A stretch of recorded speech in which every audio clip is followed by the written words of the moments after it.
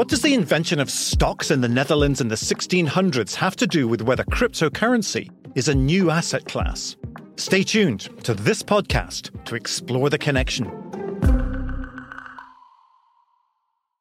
Take your business further with the smart and flexible American Express Business Gold Card. It's packed with benefits to help unlock more value from your business purchases.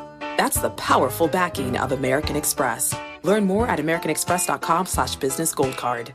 Johann Schmiegel, you've got the world's highest IQ. Yes, 247. Wow. Did you know that thanks to Salesforce with Einstein AI, everyone's smarter? Now everyone's an Einstein, just like you. But I'm the smartest. Not anymore. With connected data and trusted AI, everyone can give customers experiences they've only dreamed of. Oh, look, here's a few Einsteins now. Hey, hi. Hola, amigo. Everyone's an Einstein? It's okay, Johann. Let it happen. The #1 AI CRM. Now everyone's an Einstein with Salesforce. This is Masters in Business with Barry Ritholtz on Bloomberg Radio. This week on the podcast, I have an extra special guest. Cathy Marcus is co-CEO and global COO of PGIM Real Estate, a $208 billion investor in real estate, part of the giant real estate investment firm. PGIM, she has had a number of different positions within PGIM, including managing their flagship core real estate fund before she moved into management. She has been on all of the big lists, Barron's 100 most influential women in U.S. finance, lots and lots of others. There are few people in the world better situated to discuss commercial real estate investing from every perspective. They do debt, they do equity, they invest in public real estate, they invest in private. She has lived and invested through not just the great financial crisis, but the S&L crisis and a number of other fascinating experiences in real estate. If you're at all interested in learning how a large investor in global real estate operates, then you're going to really enjoy this conversation.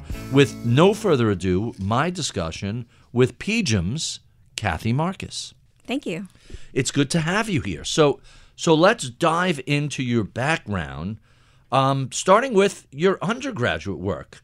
You study real estate finance and entrepreneurial management at Wharton as an undergraduate. You go to NYU to get a master's in real estate investment and development. So you knew from when you were essentially a teenager, you wanted to be working in real estate. And I'm very fortunate that it worked out because there's no plan B there. You can see I did not study anything else. So people often ask me how at the age literally of 17, I knew that I wanted to be in real estate. And I think that I kind of triangulated on it. I have no family history. I knew a real estate developer I thought was really great. I knew I wanted to do something in business. I was always good at math, but I really, I just didn't relate to things that were more esoteric, bonds, options. It just wasn't doing it for me. And I always really loved the built environment. I like architecture. I like, as a real estate person, you walk through your assets, you can touch and feel things. I love to see things developed. I like the idea of kind of urban planning. I always say if I hadn't been a real estate investor, I would have loved to have studied more about urban planning. I like placemaking. So really, if you combine wanting to be an investor with liking architecture, design, placemaking, it really leads you to real estate. You anticipated one of my questions, which was anyone in the family in real estate? My mom was a real estate agent, like everything from home designs and renovation to pricing and financing was dinner table conversation in my house. Nothing like that from you. This just wholly sprung up out of nowhere. Pretty much. I mean, my dad was a small entrepreneur and did invest in some commercial real estate, but really not in a primary way. And my mom is a speech pathologist. So our dinner table conversation definitely had a business orientation, especially a small business owner. And so I definitely learned a lot there. And I think my dad's business was global. And so it piqued an interest in me in working internationally. But the real estate thing was kind of out of the blue. So you graduate, both undergrad and graduate, with just real estate related training, what were your first few jobs after school like?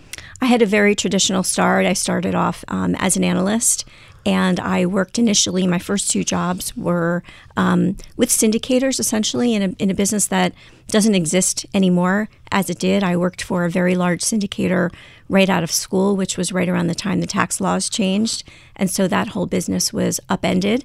And before you go further, define what a syndicator is for people who may not remember that. Sure. Essentially, you buy assets. It could be all kinds of assets. The company that I worked for was called Integrated Resources, and we did a lot of real estate, but also things like airplane leasing and movies. In fact, Dirty Dancing was one of the big movies that we financed while I was there.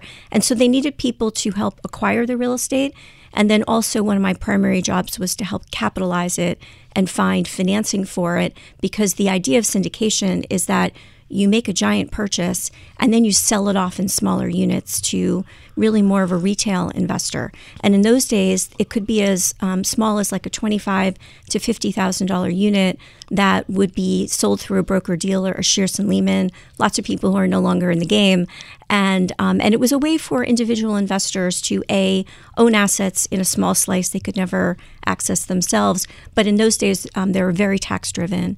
Very favorable treatment of those purchases, yes. Not like regular stocks and bonds. Exactly. And all that went away with a couple of tax changes, first Reagan, yes. and then I think it was Clinton did some changes as well. Exactly. As did Integrated Resources. So went away. Well, yeah, exactly. Oh, that's very funny. So you end up at PGIM eventually, and you start out did you start out at the flagship core equity real estate fund, or did you work your way towards that? Because eventually you were running that for a few years. I did. I worked my way toward that. I had 2 stops before then. I worked in sort of a quasi-portfolio management role for like a single client account type business.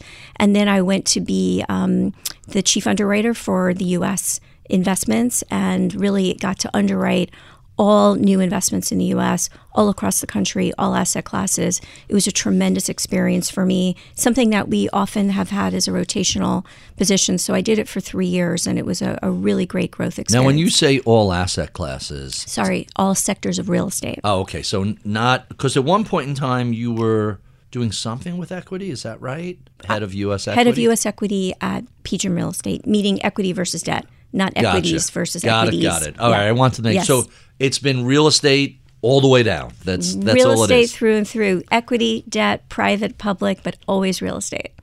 So tell us a little bit about the experience of running the core flagship real estate fund. What was that like? You did that for like 8 years, is that right? I did it for longer. It was over 10. Wow. And it was a tremendous experience. And actually, you had asked whether that was my first stop at PGIM Real Estate, formerly Prudential Real Estate Investors, and it wasn't, but it was the job that I wanted. When I took the job, my first job at PGIM, essentially, the person who was running the core fund at the time was someone who I sought out as a mentor, because I knew that was the job that I wanted, and I worked toward that. So I was on that fund team for over 10 years, spanning kind of the run-up to the GFC, so lots of good times for only about 2 to 3 years of my first couple of years there. And then I worked on it throughout the GFC, and then became the senior portfolio manager during the recovery period. It was quite a time to be running that kind of a fund, or even just working on that kind of a fund. It was I had seen other crises. I mean, the S&L crisis in the real estate business was something that was a very pivotal learning experience for me. And I came into the GFC with some of those skills from working through the S&L crisis, but every crisis is different. And, when I was working through the S&L crisis, I was much more junior. So someone else, was worried about what would happen. They just told me what to do. And now this time I had to worry about what would happen. And it was a great experience. So when I hear GFC and S&L crisis, I think workouts, reorgs, and distressed investing. Did you do all of that? What did you actually do in the 08-09 era, maybe even a little before when Sure. things had rolled over. Well, in the S&L crisis, I was doing primarily workouts, both debt and equity workouts, and I learned so much doing that, and was also in a big dispositions role in terms of real estate owned that have been foreclosed upon, but also performing and unperforming loans, commercial mortgage securitization, and even residential mortgage securitization. So I was very, very distressed oriented during the S&L crisis, and I would recommend to anyone who wants to learn about a business, work through a major crisis, and you're going to get 15 years of experience in 3 years. That was my experience. To be fair, the S&L crisis, I don't want to downplay it too much, but it almost seems quaint compared to the GFC. You didn't get that sense of free fall. It was clearly a mess, but it was like, all right, we'll figure this out. The GFC in real time was like, holy cow, we're off the rails here. Exactly. Very different, right? Yeah. And in particular in real estate, because the S&L crisis, you could certainly make an argument that we shot ourselves in the foot in the S&L crisis. Yeah, but that was really all the banks that were doing it. It was the banks, but there were a lot of empty buildings. I mean, we were building and building and building. Texas, notorious for see-through buildings. See-through buildings, exactly. So that was very different. And you're right, it felt like real estate was in free fall, and clearly the banking system was in free fall. But the government was there with, the big RTC bailout. And it didn't feel like the world was falling apart. Right. The GFC felt like the world was falling apart. And it was very difficult to understand. I think that the S&L crisis, you could understand that the banks were just lending, and building, and we had empty buildings. And even if you're not in real estate, you understood what that was about. The GFC was really a lot of esoteric financial products that, the average person didn't understand. It actually ended up that a lot of financial professionals didn't understand them either. We didn't know that at the time, but it really felt so much more systemic, and it felt like this, giant thing that was almost not understandable to many people had gone awry. Good times. Those of us who were working in the world of finance then, if you were not on the wrong side of what was going on, it was endlessly fascinating and just, a graduate degree. And if you were in charge of assets that were collapsing, it had to be just nightmarish. Every day it was relentless and just never seemed to end. So that was, all the people I know who started working in the industry after that, it's like, oh, you guys missed the big party. It was amazing. Exactly. Really, well, you see that now. You can tell who missed the party because it took a lot of people who had 10 or 12 years of experience in our business. It took them way too long to figure out that the world had changed because they hadn't experienced the world changing. And, those of us who've been through it a few times, you start to get that spidey sense that things are not as they should be. And you kind of go right into that mode of like, okay, stop spending money, shut down all the deals. And that's much more difficult for someone who hasn't experienced it before. Immediate survival instincts kick in. And the ironic thing is, there's a generation who only last year discovered, hey, the rates can go up also. Right. That was like an epiphany for a subgroup of people who it's like, oh, I didn't know they could raise rates. I thought they could only cut them. So now you're really in a management position. Mm-hmm. What was that transition like from being a real estate investor to managing a very large real estate group of professionals? It was a much more complicated transition than I had expected it to be. It's an interesting story that I tell, which is that our CEO at the time came to me. This is when I was running our largest fund. I had only been an investor in my entire career. And he said, I'd really like for you to be my chief operating officer. And I actually said, which is, embarrassing, but it is unfortunately something that women, especially of my age, do. I said, oh, actually, I'm not qualified for that job. I only took, 3 accounting classes, and I'm, I don't think I'm your person. And he said, if I wanted an accountant, I wouldn't have come to you. I'm looking for a partner. I'm looking for someone who wants to learn how to run a global business. And I said, well, I feel like I kind of know how to run a business. I'm running the largest fund. There's lots of people working on this fund, huge revenues. I know what I'm doing. And he said, you know what, I try it for 3 years and I bet you're going to learn a lot. And he was 100% right. Learning how to keep the trains on the tracks. When you're an investment professional, and I was the worst.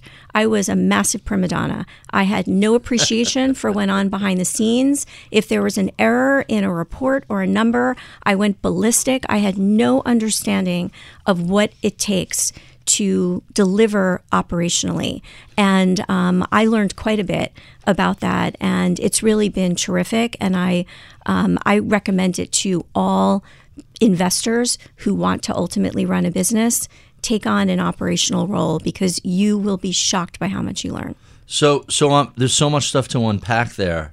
I have to work my way back to your initial response when offered the operating position. It's kind of funny because you're pointing out like this inherent difference between men and women. Men are just clueless as to our own lack of skills, but, oh, sure, what the hell? How hard can it be? Let's rush in. Whereas, and I don't want to mansplain sexism to you, but it seems that women are more thoughtful in saying, hey, I don't know if I'm qualified for this. Whereas a dude is just like, sure, well, I'll give that a wait. Fight a bear with my bear. Okay, where do I go?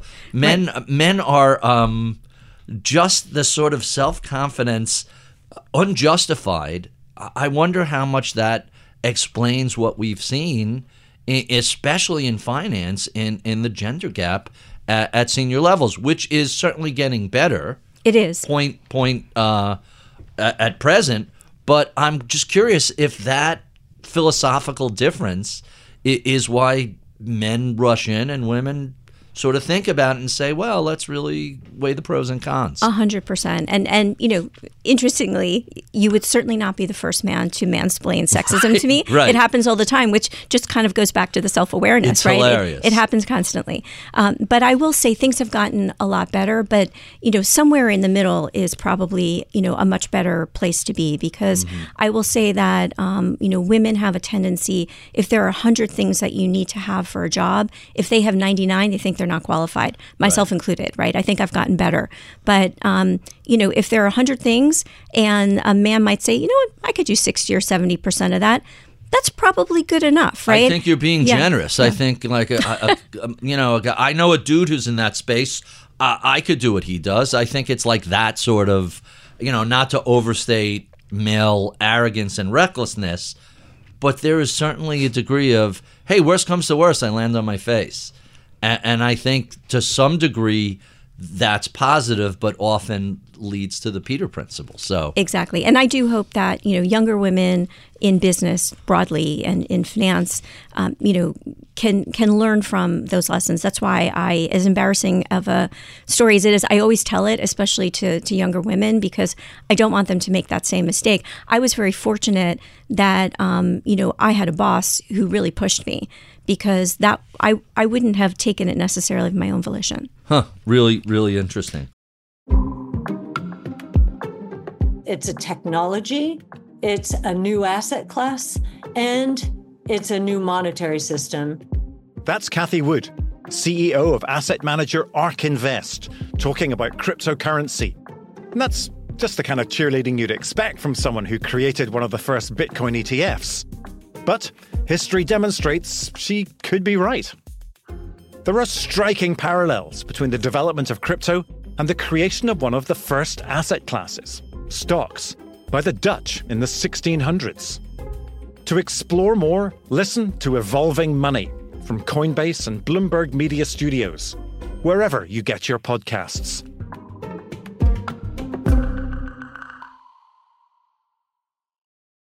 Take your business further with the smart and flexible American Express Business Gold Card. It's packed with benefits to help unlock more value from your business purchases. That's the powerful backing of American Express. Learn more at americanexpress.com/businessgoldcard. So let's talk a little bit about that giant portfolio of investments. What type of real estate does PGIM invest in? Do you have specific geographies, size types? What do you think of? We have a very, very broad investing mandate. We invest in the U.S., in Latin America, which is really primarily Mexico at this point, across Europe, the UK, and across Asia.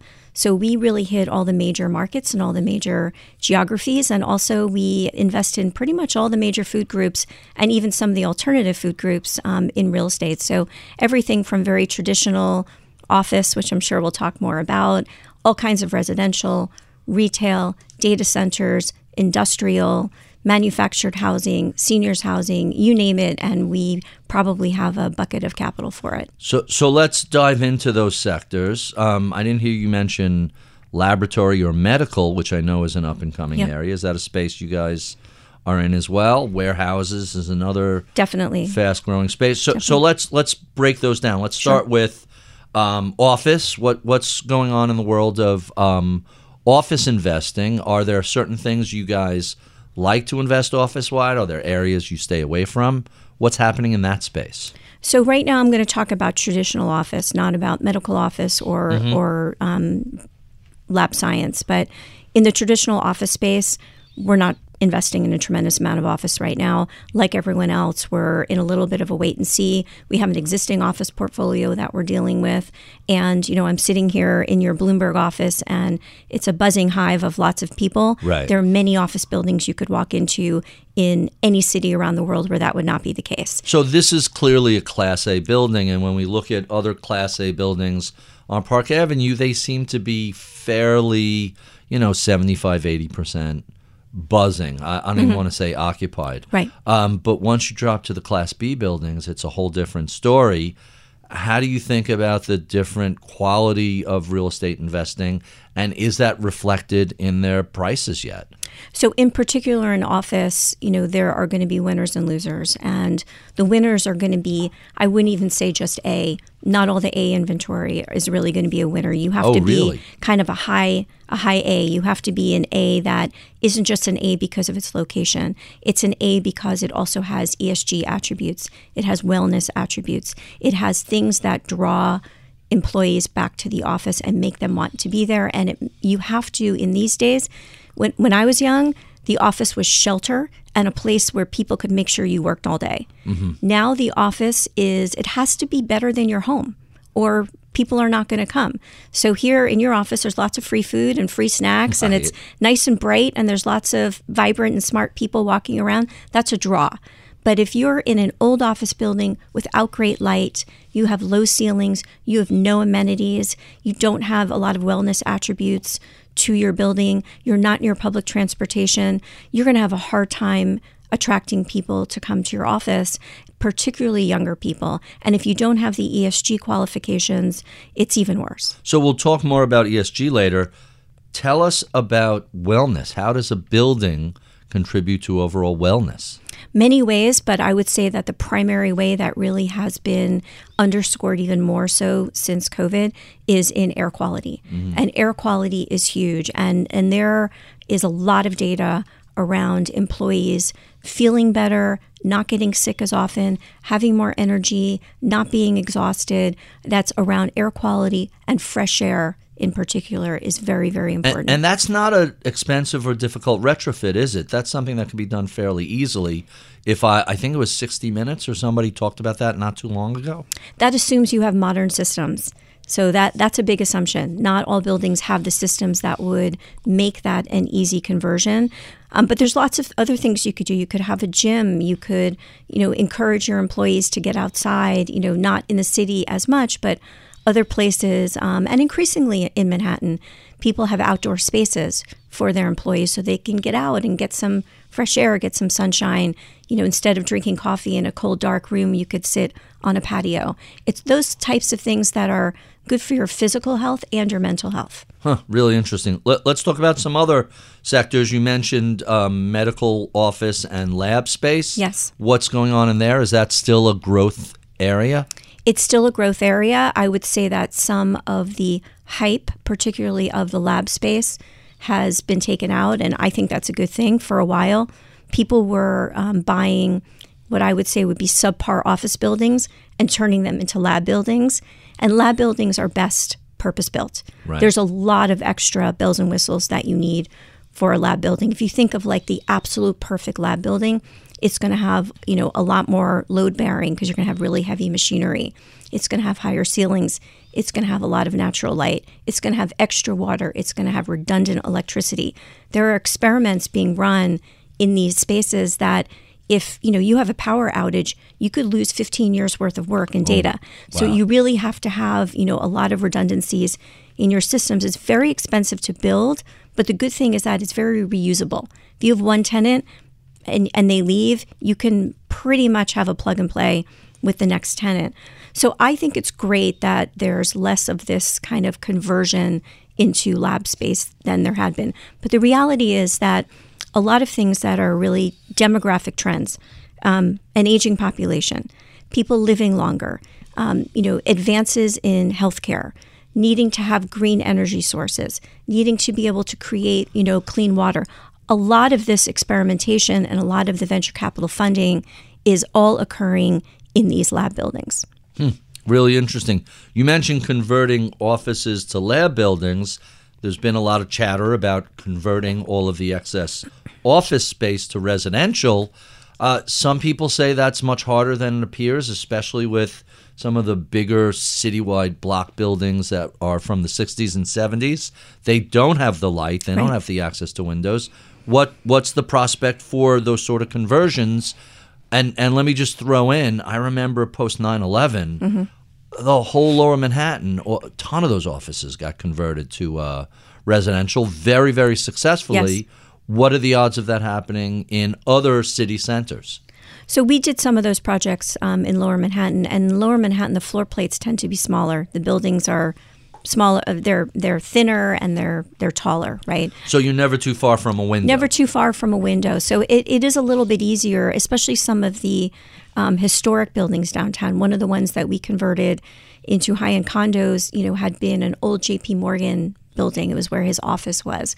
So those buildings were just smaller by definition, smaller floor plates, more windows. There's a lot of capital being raised to convert office to residential. And it's a really kind of a romantic notion that we have too much office and we have a structural shortage of housing. Wouldn't it be like the nicest thing in the world if you could take all of this, bad office, if you will, and convert it into affordable housing? Wouldn't that be fantastic? First of all, the numbers don't work. Right. The physical structures don't lend themselves that well. There's probably, under 5% of the office stock that would lend itself to that. And it's very expensive. In a way, you would have to be able to get the land for free, and someone would have to pay to demolish the existing office building. So it's really very, very difficult. You're not even talking about converting. You're talking about knocking down a functional but unattractive building and putting up a brand new high-rise. In many ways, that would be actually the cheaper route to go. Wow. Because you might say a functional building, it's not functional for residential. It doesn't have the windows. It doesn't have the plumbing. You have to break things into units. You don't want units that look like bowling alleys. You need more elevators. I mean, there's just lots of stuff that you need. So there will be some of that done, and some of it's happening. Some of it's happening right now in Lower Manhattan and other cities, and in D.C. in particular. But it's not going to be a wholesale solution. So you mentioned ESG earlier. How does PGIM integrate ESG factors into their investment process? What does that mean for real estate investing? We integrate ESG into everything that we do, from the very beginning of identifying a potential investment through acquisition, through operations, and through disposition. And, there is a lot of, political consternation, a lot of a divide, particularly in the United States, around ESG, where there's a politicization of ESG. In real estate, we're actually very fortunate because there's really no conflict with, ESG, especially the E, in real estate investing. If you have a more sustainable building, you're using less energy, you're using less water, you have more efficient systems, you are near public transportation, you have an ESG certification, you're going to have higher income, therefore a higher value of your asset. You're going to be able to attract the best tenants. The best tenants are not going into a building that does not have an ESG certification. And if you're near public transportation, every tenant is looking for that. So I really feel that ESG is just table stakes in real estate investing. So we're fortunate that we don't have the controversy. It's not just higher income. You're describing much lower costs as well. Exactly. So the building is a more profitable unit versus a comparable non-ESG compliant type of building. Is that exactly? Is that the And thinking? it's a way, if you reduce your operating expenses, you're just increasing your bottom line. And if you take an older building that is just like, it's leaking energy all over the place, and you upgrade it to have the systems, you have just completely improved the value of your asset, because we value real estate based on the net operating income.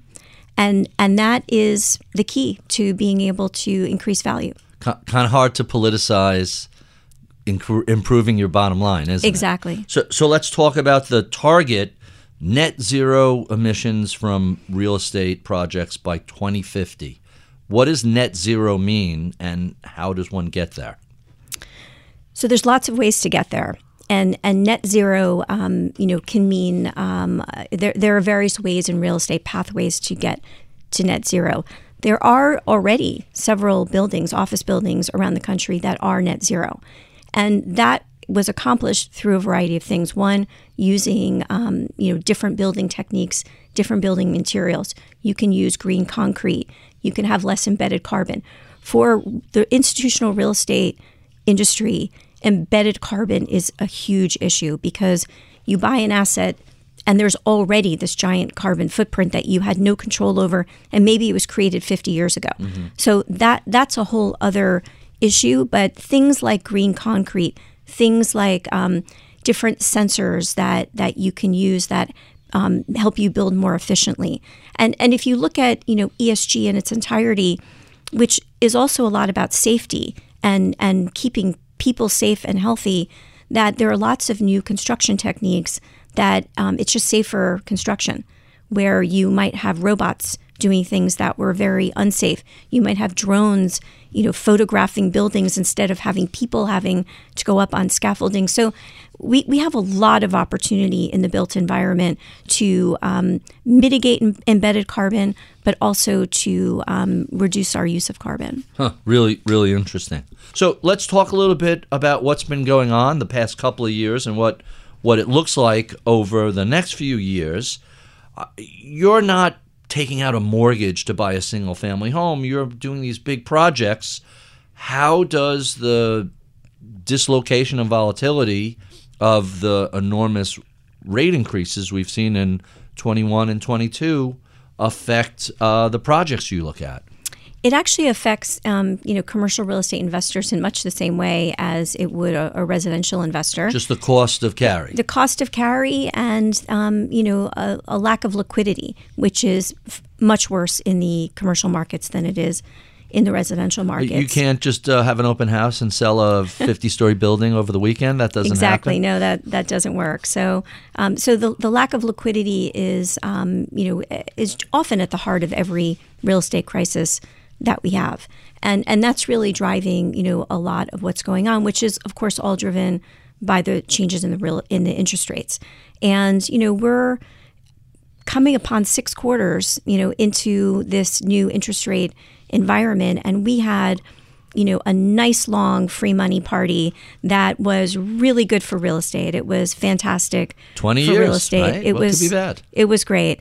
And so, of course, as works in real estate, that your interest rates come down and the yields on the investments come down, and everyone's expectations are, not too far off from where, treasuries used to be, right? And that is, the treasuries were so low that you could have a 4%, 5% yield, even 3% on a real estate investment, and still have a nice cushion over treasuries. So it was a very, very accommodative environment for real estate. And now that has all changed.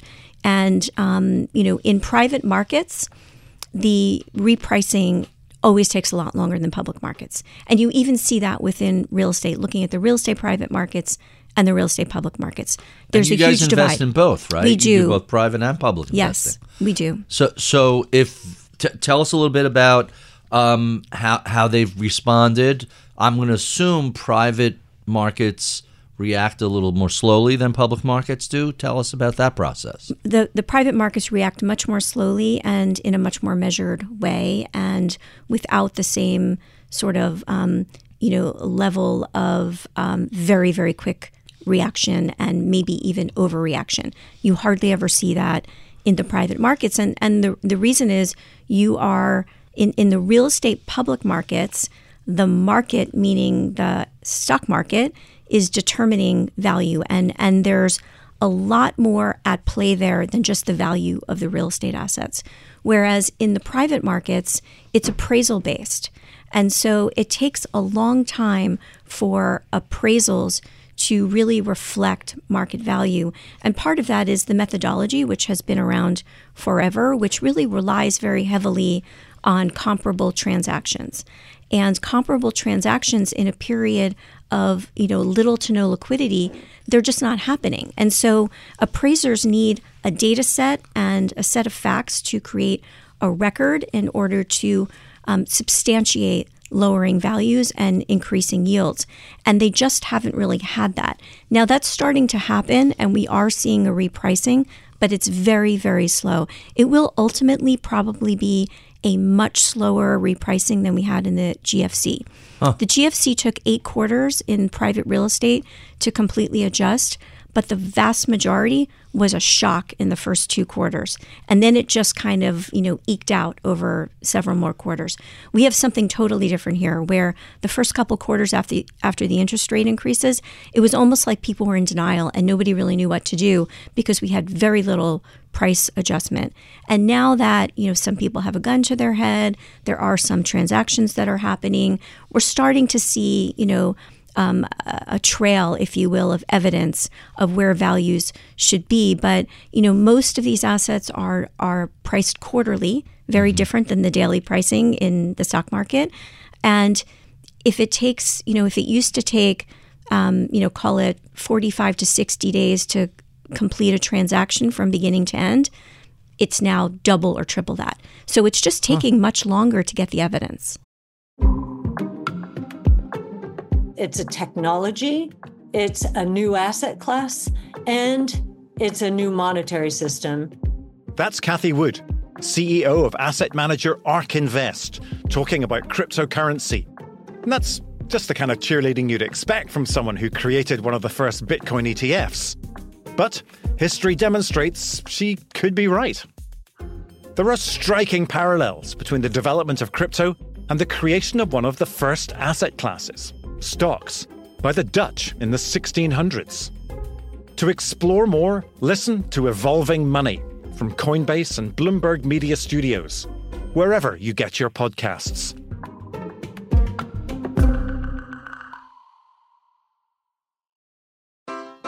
Take your business further with the smart and flexible American Express Business Gold Card. It offers flexible spending capacity that adapts to your business. You can also earn up to $395 in annual statement credits on eligible purchases at select business merchants. That's the powerful backing of American Express. Terms apply. Learn more at americanexpress.com/business gold card. So the October data for single-family homes, October 2023, record low number of transactions. Are you suggesting that in the private commercial real estate, you're also seeing much slower transactions, and that's what's causing this lag for a repricing? How do you work around that? Yes, much lower transaction activity. And it's interesting because, for a large owner like us, these days when we're talking about transactions, we're mostly talking about dispositions. In a normal business cycle, when we say transactions, we're mostly talking about acquisitions. So it's very, very different. And that impacts both the debt and equity sides of the business. So on the equity side, we would like to sell some assets and improve our liquidity, and there's not a lot of buyers there. The buyers that are there are generally buying without any debt. So if you think about the fact that we're also a lender, that really impacts our lending business. Our lending business has much lower production values across all asset types than it's had historically. And again, it's because of the lack of transaction activity. So I'm assuming you are both buying and selling within the same quarter, within the same month. What's the thought process like about what properties you want to sell, and what, similarly, how do you think about what you want to buy at the same time? You're really reconfiguring your holdings. Yes, I'd say there's two categories of the types of assets we want to sell right now. One is, kind of just bottom line, those that will sell. So if we need to raise some capital, if we have some debt that we want to pay off, if we want to redeploy some capital, you can sell multifamily in the Southeast. This is in the U.S., and you can sell industrial. Those are the two things that sell right now. And even then, you're probably going to take a lot longer selling those assets. And very interestingly, you might not recognize one name on the list of bidders. Oh, really? It's not the big institutional names. It's not the people like us. It's people who are buying unlevered, people with friends and family offices, really more in your space than in mine. And very interestingly, we often have never heard of the people. And they want a hard asset as opposed to a cash flow based on, all right, it'll cost us this much to borrow, and here's what we'll see in income, and that's what will be our revenue. This is something totally different. They want to have a hard asset and actually own it. Right, and they might want to own it for a very, very long time, especially those kind of owners. And right now, it's an advantage to be an all-cash buyer. And during this cycle of very low interest rates, it was not an advantage to be an all-cash buyer. When cash is free, exactly, who doesn't make any difference. Which kind of, you're sort of describing like the edges of a distressed market, but I don't get the sense that the real estate market is fully distressed. How do you identify, hey, we can pick up stuff really inexpensively? Mm-hmm. Flip side of this is, hey, maybe we're not going to get what we want for our holdings. How do you balance that? Well, it is a balance. And, it is true to say that right now the distress is in the capital markets. It's in the ability to get debt and the ability to find equity if you want to do a development. Forget about construction loans, which are almost impossible to get right now. But from a fundamentals perspective, with the exception of office, and in particular traditional office, most property types are doing quite well. In industrial warehouses, as you mentioned, rents are still going up in most markets and are expected to continue. In multifamily rentals, we're seeing a little bit of softness in some markets where there was a lot of supply, but long-term we're not concerned because we know we have a structural lack of housing. So there's retail, believe it or not, retail who was not everyone's favorite a couple of years ago. Even retail assets are doing pretty well right now. So the publicly traded real estate investment trusts did pretty poorly in 22 and 23. Was this a rate story, or is this just a question of too much of one type of product, not enough of another? The interest rate story definitely played into it. But if you think about REITs and who invests in REITs, there are definitely pure play real estate investors who invest in REITs like us and some of our competitors. But there's also lots of individual investors who are investing in REITs. There's lots of big index funds that are investing in REITs. So it's not always a real estate decision maker who is influencing the cost of some of these stocks. But overall, I would say that if you were to take something away from the difference between the public markets and the private markets, the public markets react very quickly and often overreact. And we do think that there has been an overreaction here.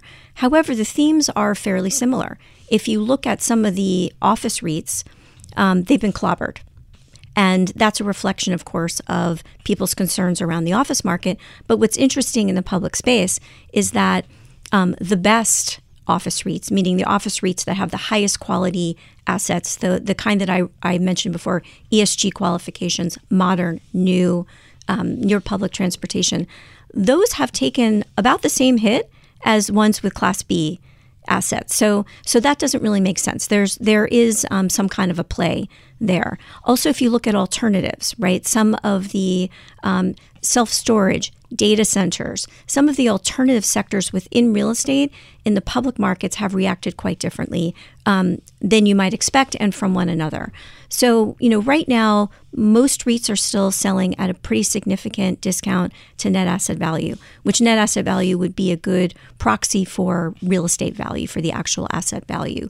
So that's an opportunity, for us. We see that as an opportunity. And our takeaway is that the public markets have overreacted and overshot, and the private markets have underreacted. And somewhere in the middle is the right value. That's really interesting. So with the caveat that Wall Street has been wrong about this for 2 or 3 years, Wall Street is now anticipating at least 2 rate cuts in 2024. Should real estate investors be thinking about this? If that happens, what would the impact be? And do you think that's a realistic outcome? Well, first of all, I think we should all be praying for that because that would be very, very good for real estate overall. From a realistic perspective, I don't anticipate any of that happening in the first half of the year. I anticipate, and I say this extremely sadly, I think the first half of the year is going to be, more of the same of what we've seen. And it's going to be a very interesting 2024 all around the world. You have, lots of things going on around interest rates and, stock markets and business. But underlying all of that are a lot of very high profile elections around the world, not just the U.S. And you have, a geopolitical tinderbox in many places. So it is going to be very, very interesting.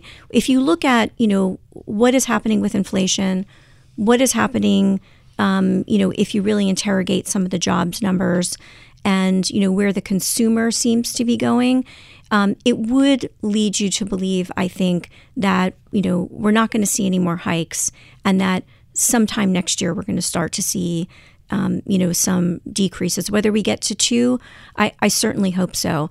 And, it really, I think, I don't think anyone has the expectation that we're going to go back to 0 interest rates. But if we could just get down to like 2 or 3 instead of 4 or 5, that would be pretty amazing. At this point, I would take, low 4s would be a huge change. But you mentioned something that I have to ask about. We have all these elections, both here and abroad. How do geopolitics and elections affect commercial real estate? Well, I'm going to come off as very cynical, but, we keep talking about this recession and when a recession is going to come. And I just have a hard time believing that we're going to be in a recessionary environment facing a presidential election in this country. I think that everyone is going to do everything in their power for that not to happen. Meaning across pulling all the levers from the federal government to the Federal Reserve, everybody's looking to avoid a recession, especially if inflation keeps falling the way it has been over the past year and a half. I mean, you could easily look at CPI and say real estate peaked in June 2022. Mm-hmm. It's been straight down for the next 18 months, right? Right, exactly. Quite fascinating. It's a technology, it's a new asset class, and it's a new monetary system. That's Cathy Wood, CEO of asset manager ARK Invest, talking about cryptocurrency. And that's just the kind of cheerleading you'd expect from someone who created one of the first Bitcoin ETFs. But history demonstrates she could be right. There are striking parallels between the development of crypto and the creation of one of the first asset classes, stocks, by the Dutch in the 1600s. To explore more, listen to Evolving Money from Coinbase and Bloomberg Media Studios, wherever you get your podcasts.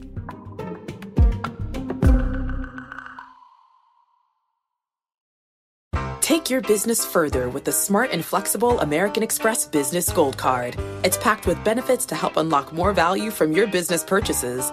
That's the powerful backing of American Express. Learn more at americanexpress.com/businessgoldcard. So you're global COO. Let's talk a little bit about the global strategy. How does PGIM, which I really think of as a U.S., New Jersey-based real estate investment company, how do you think about the global investing opportunities that are out there? Well, it's very interesting that as much as PGIM is a global brand. It does always come down to Prudential being in New Jersey. It gets discussed all the time. But we are, within PGIM Real Estate in particular, a very, very global company. We operate in 14 different countries, and we have been investing in Europe and Asia for 20 to 25 years. We've been at this for a very long time. Now, our U.S. businesses are larger and more mature, and it's really just because we have a long head start in the U.S. Over our international businesses. But today's investor, especially the most sophisticated investors, they're investing globally and they're allocating globally. And it used to be, especially from the perspective of an American investor in real estate, that in order to leave the home country, in order to invest in Europe, in order to invest in Asia, there had to be a huge return premium. It was the way of compensating for the country risk, maybe some currency risk, and just the general, lack of certainty around investing in a market that maybe you don't know that much about. And that has completely changed in that the driving factor behind people being global investors is really around diversification. It's far less around yield premium. Now, you can certainly chase yield premiums in developing markets, but if you're investing in non-developing markets outside of your home country and they're mature markets, you should not expect much of a risk premium. At the end of the day, It's about diversification, because if you think about it, think about the world right now.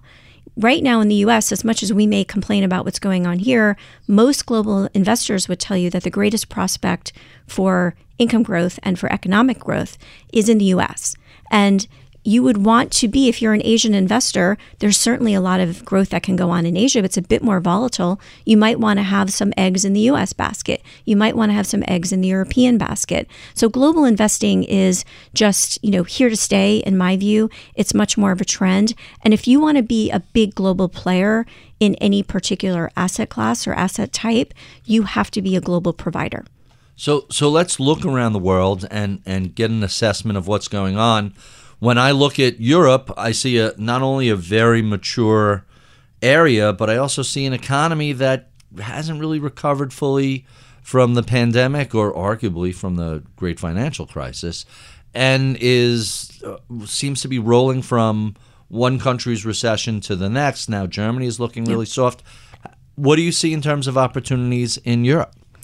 We definitely still see opportunity in Europe, but in terms of, the economies, and you mentioned Germany definitely is a concern for us, right? We invest quite a bit in Germany, the UK. Brexit has not been kind to real estate values in the UK, but there's still opportunities. And it's a lot of the same themes, which, for us, we really think of them around demographics, around digitalization, and around decarbonization. And if you really think about demographics, there's a lot of the same story, which, often leads you to the living sectors. When you think about for young people needing affordable first-time apartments, for families maybe with interest rates where they are and with housing costs where they are, not being able to afford that to buy a single-family home. Maybe they want to rent a single-family home. Young professionals may be remaining renters for much longer than they used to because the barriers to home ownership are so much higher. We have an aging population. We need seniors housing. There's so many different aspects of housing that we just don't have enough of, particularly at the affordable end of the spectrum. Affordable housing is a crisis almost everywhere in the world, and in particular, affordable seniors housing is really in crisis. Really, really interesting. So let's address Brexit, which hasn't come up recently. I was genuinely shocked it even happened because it was so obvious the negative economic ramifications that would lead from it. How are things in the UK? Have they recovered from that? Is this still a persistent drag on their economy, and what does that mean to their real estate? I think it is still a persistent drag. I think that you see evidence of businesses that were, from a regulatory perspective, in London, and now maybe they're in Ireland, maybe they're in the Netherlands. You definitely have seen a bit of a drain from London. There are pockets of the London office market that are not doing that well. The good news is that London does have a little bit more of a modern stock than a lot of other cities from an office perspective. But definitely, I mean, inflation has really taken a toll on the UK. And while it's certainly getting better, if you think about kind of just, constant dominoes falling of Brexit and then the pandemic and the war in Ukraine and inflation and the high energy costs and the high food costs, it's really noticeable. I can tell you, I travel to London quite a bit, and even just as a visitor, I notice how much more expensive everything is. Huh. And that traces back to Brexit, not just the recent bout of inflation. I think it's a combination of things, but I think Brexit was the first domino to fall. Huh. And you mentioned demographics. We know you're an investor in Asia. Are you an investor in Japan? We are. And what's going on there?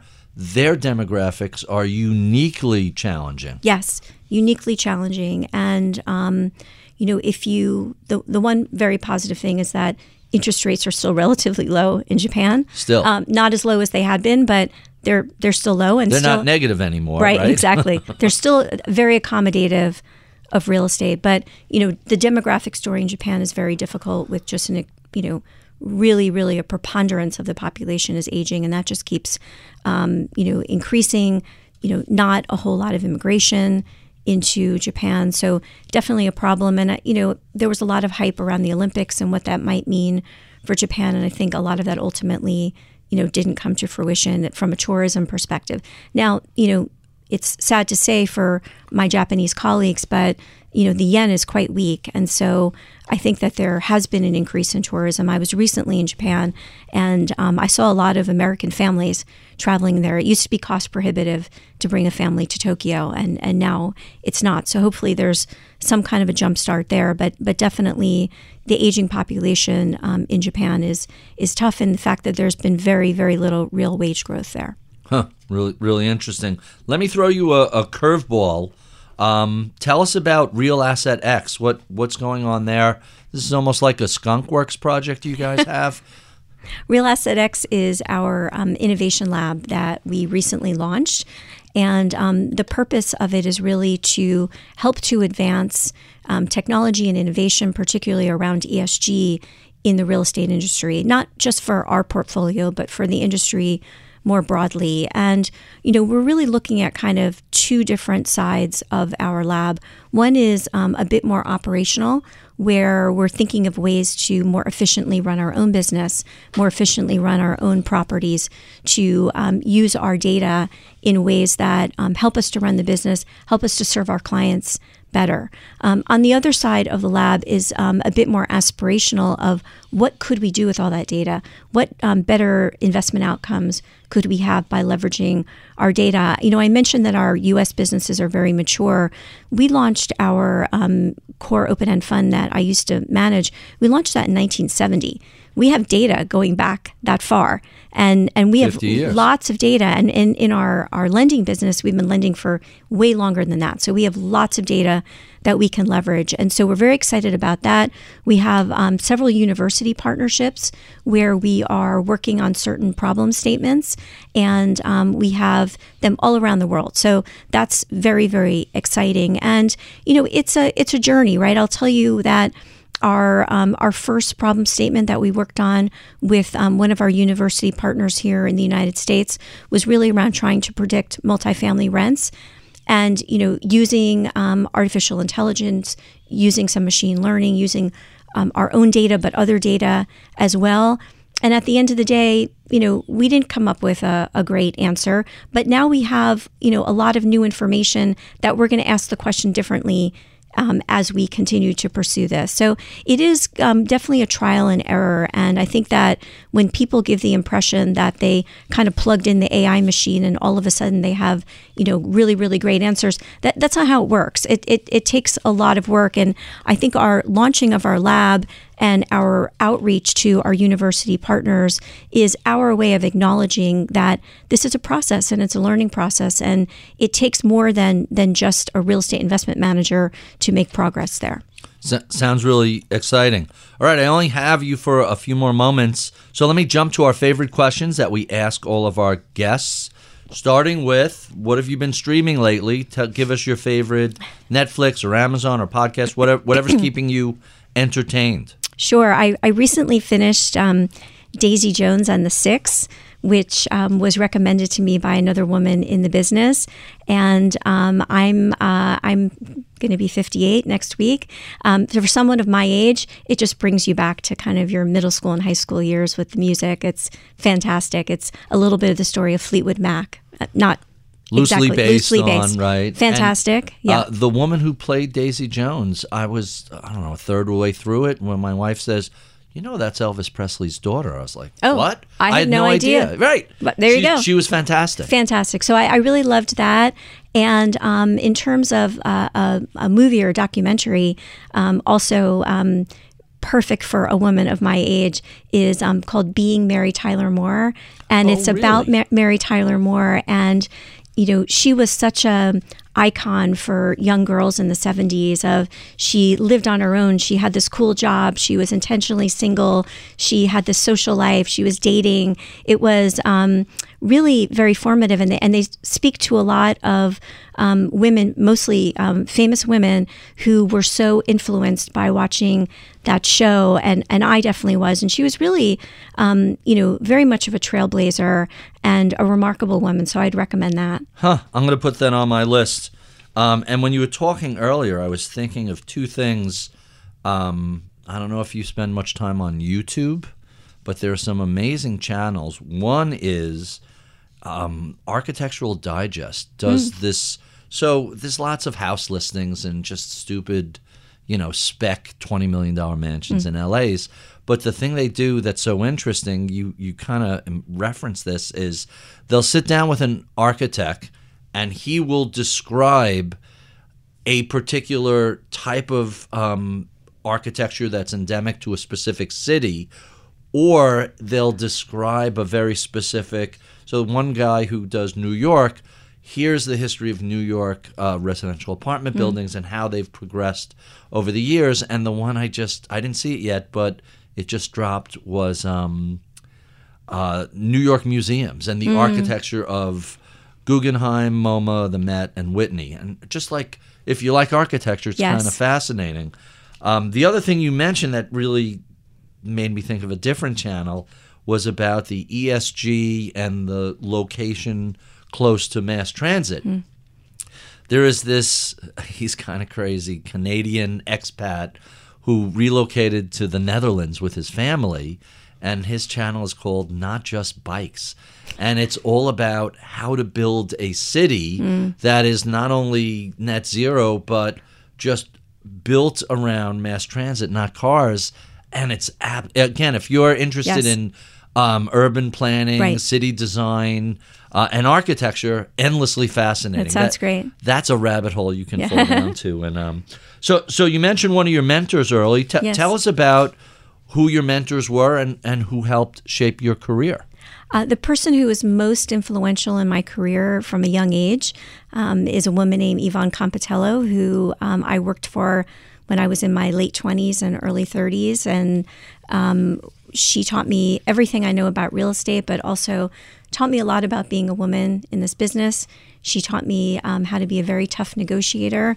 She taught me how to kind of manage working in a man's world. And she always expected a lot of me, but also always supported me. And I've tried to emulate some of the way that she managed me and the way she managed and led others. It really was very influential. Very interesting. Let's talk about books. What are some of your favorites? What are you reading right now? Right now, I'm reading a book called Eligible by Curtis Sittenfeld, who she writes a lot of, more pop culture, I guess, type books. But this happens to be a modern take on Pride and Prejudice. So Pride and Prejudice obviously was very tongue-in-cheek itself, and this is a modern tongue-in-cheek version of that, of an overbearing mother trying to marry off her daughters, etc. But I'm really enjoying that. I tend to read to escape, and I also just finished a book by Daniel Silva, who has written like 32 books, and I think I've read every single one of them. Really? And it's a series of spy novels. And instead of the CIA, it's the Mossad. And the protagonist is, in addition to being an amazing Mossad agent, he's an art historian and an artist and art restorer.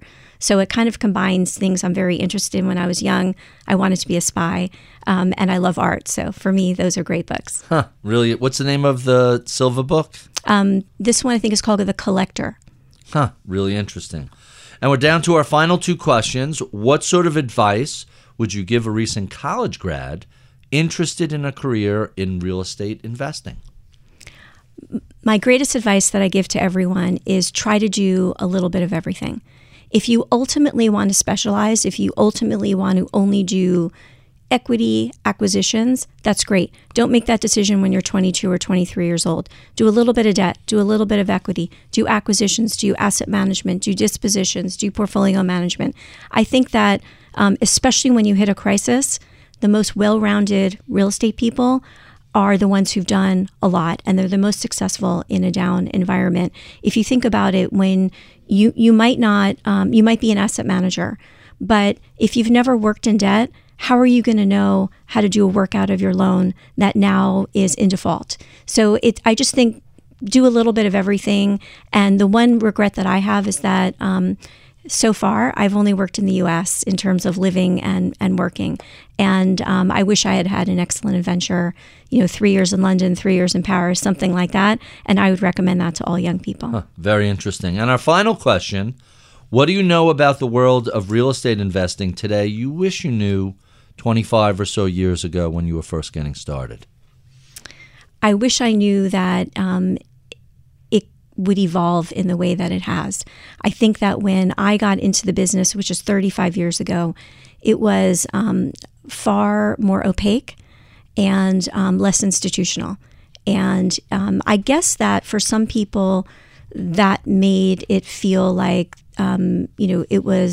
there were higher barriers to entry to being in the business. But I actually really appreciate how much more transparent the business is and how much more institutional it is, and the fact that it's more accessible to more people. It used to just be only the wealthiest people in the world could invest in institutional real estate. I know anybody can, and I think that's terrific. Very, very interesting. Thank you, Cathy, for being so generous with your time. We have been speaking with Cathy Marcus. She's co-CEO and Global Chief Operating Officer at PGIM Real Estate. If you enjoyed this conversation, check out any of the previous 500 or so we've done over the past 9 years. You can find those at Apple Podcasts, Spotify, YouTube, wherever you find your favorite podcasts. Sign up for my daily reading list at ritholtz.com.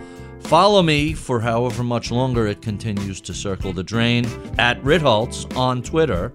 Follow all of the Bloomberg family of podcasts on Twitter at Podcast. I would be remiss if I did not thank the crack team that helps put these conversations together each week. My audio engineer is Rich Samnani. Atika Valbron is my project manager. Sean Russo is my researcher. Anna Luck is my producer. I'm Barry Ritholtz. You've been listening to Masters in Business on Bloomberg Radio.